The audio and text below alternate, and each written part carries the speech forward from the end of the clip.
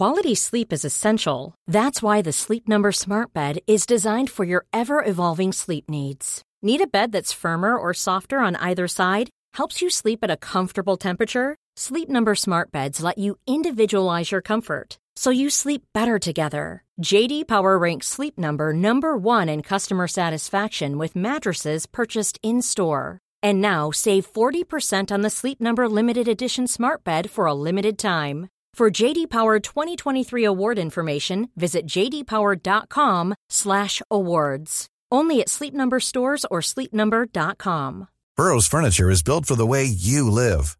From ensuring easy assembly and disassembly to honoring highly requested new colors for their award-winning seating, they always have their customers in mind. Their modular seating is made out of durable materials to last and grow with you. And with Burrow, you always get fast, free shipping. Get up to 60% off during Burrow's Memorial Day sale at burrow.com/ACAST. That's burrow.com/ACAST. burrow.com/ACAST.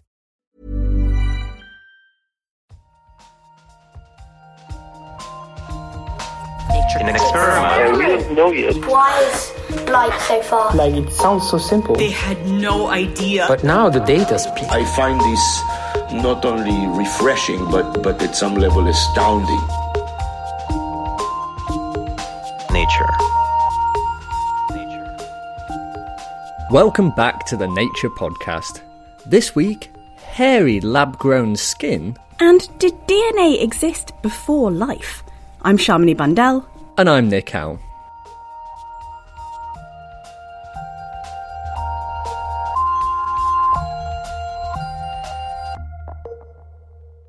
First up, the skin is a pretty important organ. Not only is it what you see when you look at someone else, but it also protects us and helps us regulate our temperature. So when people have certain disorders that affect their skin, it can be quite a problem.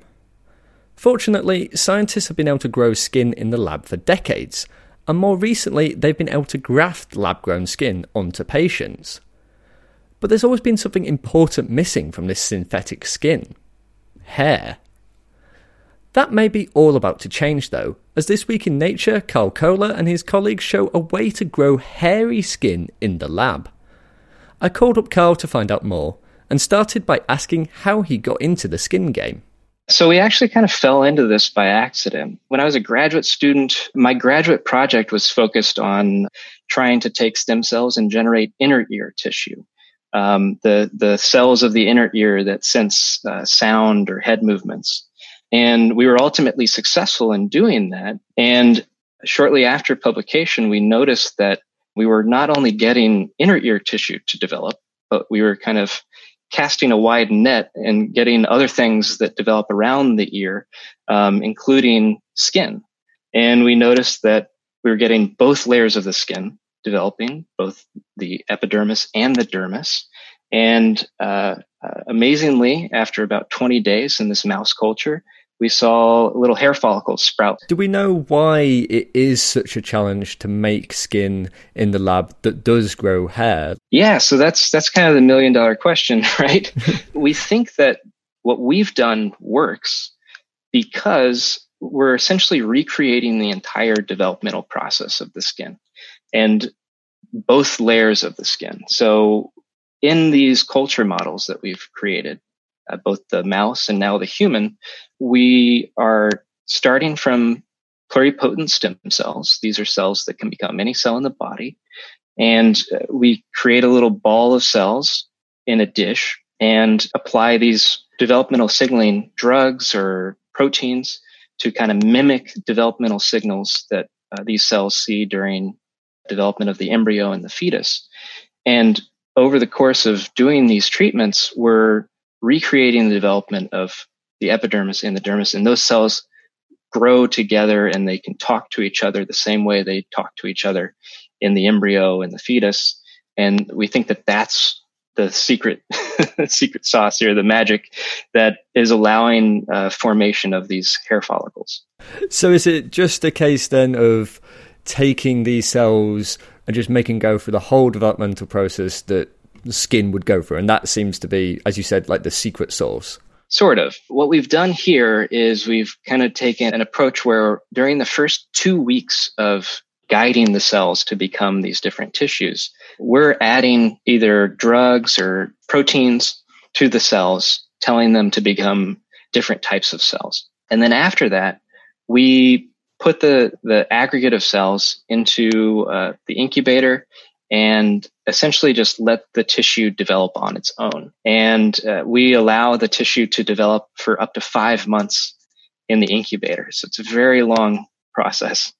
And what we find is that during that hands-off developmental time, the cells produce a lot of the signals that are necessary for that further development of skin with hair follicles. And when this process is sort of completed, what do you actually get? What does it look like? Is it a ball of skin? Would you confuse it for human skin? Like, what exactly does it look like? No, it looks like a little ball of pocket lint. It doesn't look like human skin at all. So one of the weird things about this culture is that the skin develops inside out. And then when the hair follicles develop, the root grows outward. So you see these little bulb-like structures growing outward. And then the hair shaft will actually grow towards the interior of the aggregate. So what you end up with is this ball with all these little tentacle-like structures. It looks like some sort of deep sea creature. So one point of growing skin in the lab, as far as I understand it, is it can then go on to be grafted onto patients with skin disorders and things like that. So how could we go from this ball of pocket lint, as it were, to those sort of therapeutics? So we've been trying to turn it inside out, both in the dish as well as we've picked up a mouse model that's used a lot in the dermatology field. We create a small wound in the back of these mice in their skin, and then tuck the organoids into that wound bed. And after about a month, we found that about 50% of the grafts that we did produced these outward growing human hair follicles on the back of the mice. Remarkably, the cystic organoids that actually opened up and kind of blossomed within the wound bed and integrated into the mouse skin and produced skin that looks pretty similar to adult human skin. How long would this take to produce? You said it takes like 5 months in the lab to sort of grow. Would that be feasible for people to use for skin grafts and things like that? Yeah, 5 months is a long time to wait. And it would take probably a couple years to produce stem cells from a patient. So we're thinking about tweaks to our protocol for inducing skin organoids that can speed up the process and generate hair-bearing skin more rapidly. And we're also investigating whether or not we could take the skin that doesn't have hair at an early stage, maybe like a month into the process, and implant that on a mouse and see if it will develop hair once it's implanted. And I have to ask this, is this a cure for baldness? I'm surprised you haven't asked that yet. So it could certainly be a potential option for patients with baldness. It would be akin to doing a hair transplant where you take hair from the back of someone's head, hair that's remaining, and then put that on the top of their head. But you've got to worry about rejection from the immune system. And so we're going to have to think about creative ways to get around that. And we've shown in the paper that this hair that develops is actually more similar to the hair that develops on the fetus. So these are not the hairs that we see on the top of your head. But it's possible that after transplantation, these hairs would be converted to scalp hair or back hair, beard hair, or whatever site that you put them in. And I suppose the other thing is this would allow researchers a model for skin in the lab that they could use to look at different things that affect human skin. Yeah, absolutely. I think that's where we're going to make the biggest impact immediately is now we have a new model where we can study the development of human skin, which the mouse is the predominant model within the dermatology field. And there's really hasn't been a good way to study developing human skin until this model came along. That was Carl Kohler from Boston Children's Hospital and Harvard Medical School, both in the US. If you want to know more about growing skin with hair, we'll put a link to Carl's paper in the show notes. along with a link to a News and Views article. Coming up, we'll be hearing about which came first, DNA or life. Right now, though, it's the research highlights, read this week by Dan Fox. 252 million years ago, the most devastating extinction event in the Earth's history occurred, the Great Dying. One possible cause was a series of volcanic eruptions that pumped deadly mercury into the atmosphere, poisoning the planet and leaving a mark worldwide in rocks formed during the period. Now, researchers have investigated how this mercury affected the Earth.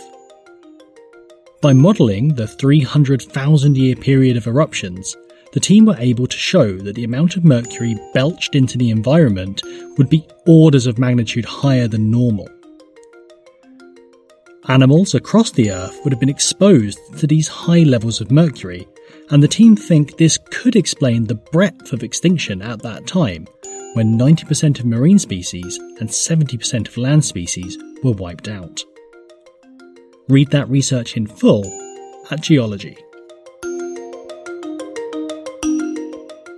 While we might sometimes worry about the amount of time we spend looking at our phones, a new study has linked mobile phone access to greater gender equality and improved maternal health. Researchers assessed this by comparing prevalence of mobile phone subscriptions in 209 countries with data on women's health and freedom from 1993 to 2017. They found that countries with more mobile phones per capita have less gender inequality and lower maternal and child mortality, something that even held up when controlling for developmental indicators such as GDP. Surveys of girls and women between the ages of 15 and 49 in 7 sub-Saharan African countries also support this correlation, with women with mobiles more likely to have decision-making power in their households than women without them. The researchers think more work needs to be done to confirm these observations, but say that in the meantime, getting more phones into women's hands should be a development priority. Reserve some screen time to read that research in full at Proceedings of the National Academy of Sciences of the United States of America. Next up, all of life on Earth today uses RNA and DNA as the long self-copying chains that store genetic information. But how did these molecules come to exist in the first place? Many scientists think RNA arose before DNA, but others aren't so sure. This week, a paper in Nature describes a route for how the first RNA and DNA subunits might have formed on the early Earth simultaneously. Anand Jagatia has more. Before the dawn of life on this planet, RNA emerged from the primordial soup as the first self-replicating information carrier. That's according to the RNA world hypothesis, where RNA arose from smaller building blocks. Then, due to its properties, it could have facilitated biochemical reactions on prebiotic Earth, eventually leading to life. DNA was formed later, replacing RNA as the core way genetic information was stored and propagated in living things. However, there are some problems with this theory. First of all, it requires a synthesis of the RNA building blocks that's plausible on early Earth. And second, you have to then think about the transition from the RNA world to a world more resembling of the modern world with DNA and proteins as well. And that transition, I think people have tended to gloss over it a little bit. It's quite a difficult thing to imagine. This is John Sutherland from the Medical Research Council Laboratory of Molecular Biology in Cambridge, UK. To see if they can replicate the RNA world, his lab has tried to produce the 4 building blocks of RNA using conditions that would have been plausible on the early Earth: UV radiation and simple starting materials like hydrogen cyanide. What we found with the chemistry of hydrogen cyanide was that if you reduce it, the intermediate that's generated can react with further hydrogen cyanide, and that initiates a cascade of reactions which produces the precursors to the RNA building blocks. What was amazing about that was the fact that the other molecules it produces are actually lipid precursors and amino acid precursors, suggesting that all of the components of modern cells that have been synthesized in the same place at the same time. So far, John's lab has only been able to produce 2 of the 4 building blocks needed for an RNA world. That's because each of these RNA building blocks can exist in a left and right-handed form, which are mirror images of each other. But all RNA and DNA in life today is made up of units of just one-handedness. No one in the field has yet been able to produce the remaining 2 RNA building blocks with the correct handedness using realistic prebiotic conditions. But this week, John's team may have solved this problem. We've been trying to make the other 2 RNA building blocks for quite a while, and we eventually realized that we could come up with a synthesis which was prebiotically plausible of the 2 missing letters, but in the DNA form. So we've ended up with 4 letters, 2 in the RNA form and 2 in the DNA form. For the RNA or DNA code to work, you need a complete alphabet of 4 building blocks or letters which are found in complementary pairs. This is what allows these molecules to encode information. In John's version, 2 RNA letters are able to form pairs with 2 DNA letters to get a working alphabet. This means that these genetic building blocks could have encoded information in a mixed RNA-DNA world before the dawn of life. Importantly, it also provides a potential solution to the problem of handedness. And that's because one of the intermediates in the synthesis has a very interesting property that as it crystallizes, if it's synthesized with a very small excess of one hand over the other, that excess increases during the crystallization. And so that suggests a way in which the excess of one hand over the other could have been increased to give you something that's completely of one-handed nature. So if the building blocks did form in this way, it could explain why they are present in only one-handedness today, a single version won out over the other. It also suggests that perhaps RNA doesn't predate DNA after all. Well, I think one has to be very careful not to overclaim on the basis of the results we've achieved. But what's suggested by this work, it's not proven, it's suggested, is that neither RNA nor DNA came first, but rather a hybrid of the 2 came first and gave rise to both of the separate molecules subsequently. John is quick to point out that they haven't yet been able to show that these building blocks do actually link up to form a functional DNA-RNA hybrid molecule, which would be the next step. But there are other scientists in the field who fundamentally disagree about what the nature of the first genetic polymer actually was. Some of us look at the RNA polymer and say that molecule looks too difficult to have formed spontaneously on the prebiotic Earth. We think that maybe a different molecule that could have functioned in some of similar ways to RNA would have been much more likely. This is Nicholas Hudd, a biochemist at Georgia Tech in the US who wasn't involved with this research. I asked him for his perspective and how likely he thinks an RNA-DNA world would have been based on the work in this paper. This speaks about possibilities, but I would not say that it speaks to how probable this scenario is. It's beautiful organic chemistry here. But when you look at each of the steps, what you see is that they are carried out in a particular series. But when you look at each of the steps and you say, how probable is it that this step happened after that one and not before it? And how probable is it that the UV light shined for the right amount of time without destroying and only giving you what you want? Then I think the probability of this being the way it happens goes down. I like models for the origin of life where the chemistry is so simple that we say this is not only possible, this is highly probable. So even though this research presents a plausible picture of RNA and DNA building blocks at the dawn of life, some say it's still too improbable. But how will we ever know which model is correct, given that we don't have chemical fossils from this period and we can't go back in time? I think the evidence has to piece together. So each little piece of evidence that we accrue, we gather, has to be consistent with other pieces of evidence we've got. And that's how we approach this problem. So I think the compatibility of this synthesis with the synthesis of amino acid and lipid precursors is strengthening of the evidence. I think the fact that ultimately everything derives from hydrogen cyanide, which can be produced on early Earth by lightning in an early atmosphere, we've tried very hard to use conditions which our friends in geochemistry and geology tell us are plausible on early Earth. And the aspect of the work which speaks to the handedness of molecules, I think, is very important and has not been properly addressed before. As I say, we've not fully sorted it out, but we can demonstrate that there is a plausible way of getting round the problem of getting to a single-handed form of the building blocks. That was John Sutherland from the Medical Research Council Laboratory of Molecular Biology in the UK. You also heard from Nicholas Hudd from Georgia Tech in the US.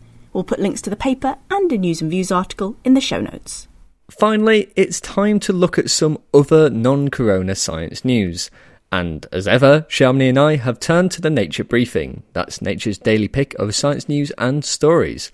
Shamini, what's interesting to you in the world of science this week?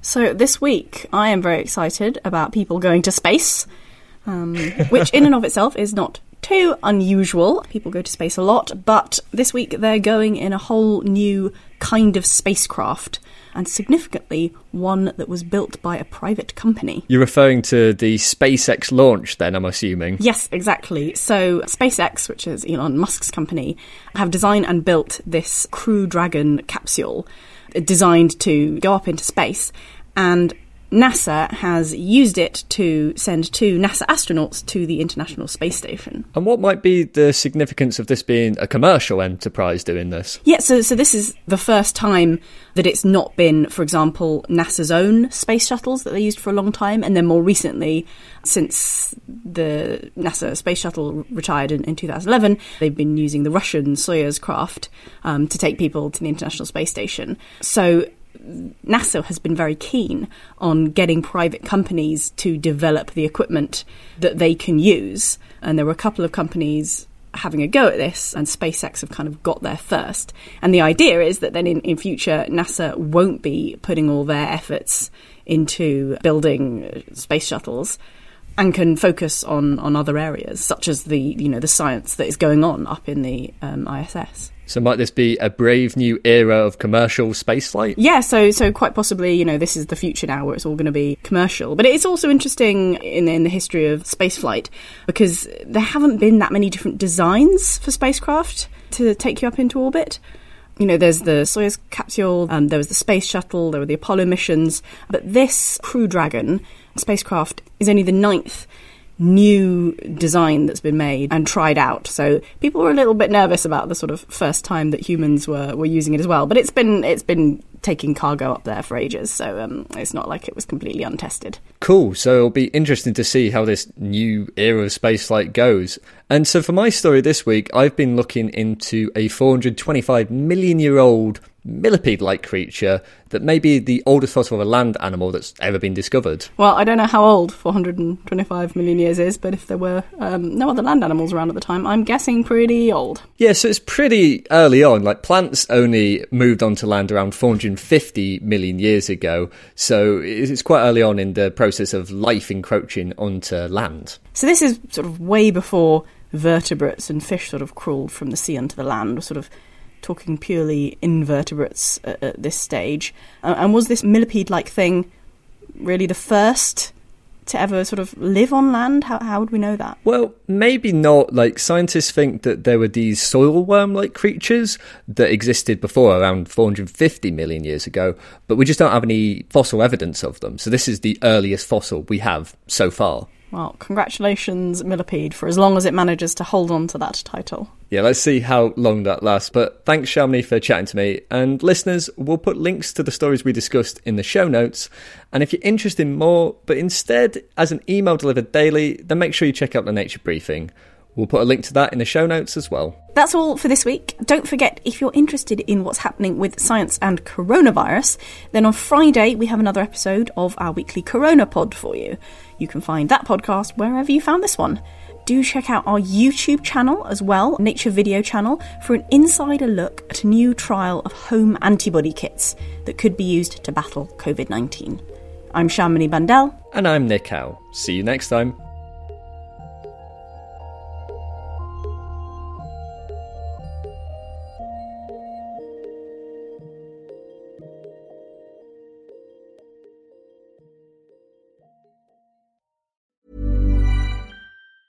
Normally, being a little extra might be a bit much, but not when it comes to healthcare. That's why United Healthcare's Health Protector Guard fixed indemnity insurance plans, underwritten by Golden Rule Insurance Company, supplement your primary plan so you manage out-of-pocket costs. Learn more at uh1.com. Planning for your next trip? Elevate your travel style with Quince. Quince has all the jet-setting essentials you'll want for your next getaway, like European linen, premium luggage options, buttery soft Italian leather bags, and so much more. And is all priced at 50 to 80% less than similar brands. Plus, Quince only works with factories that use safe and ethical manufacturing practices. Pack your bags with high-quality essentials you'll be wearing for vacations to come with Quince. Go to quince.com/pack for free shipping and 365-day returns.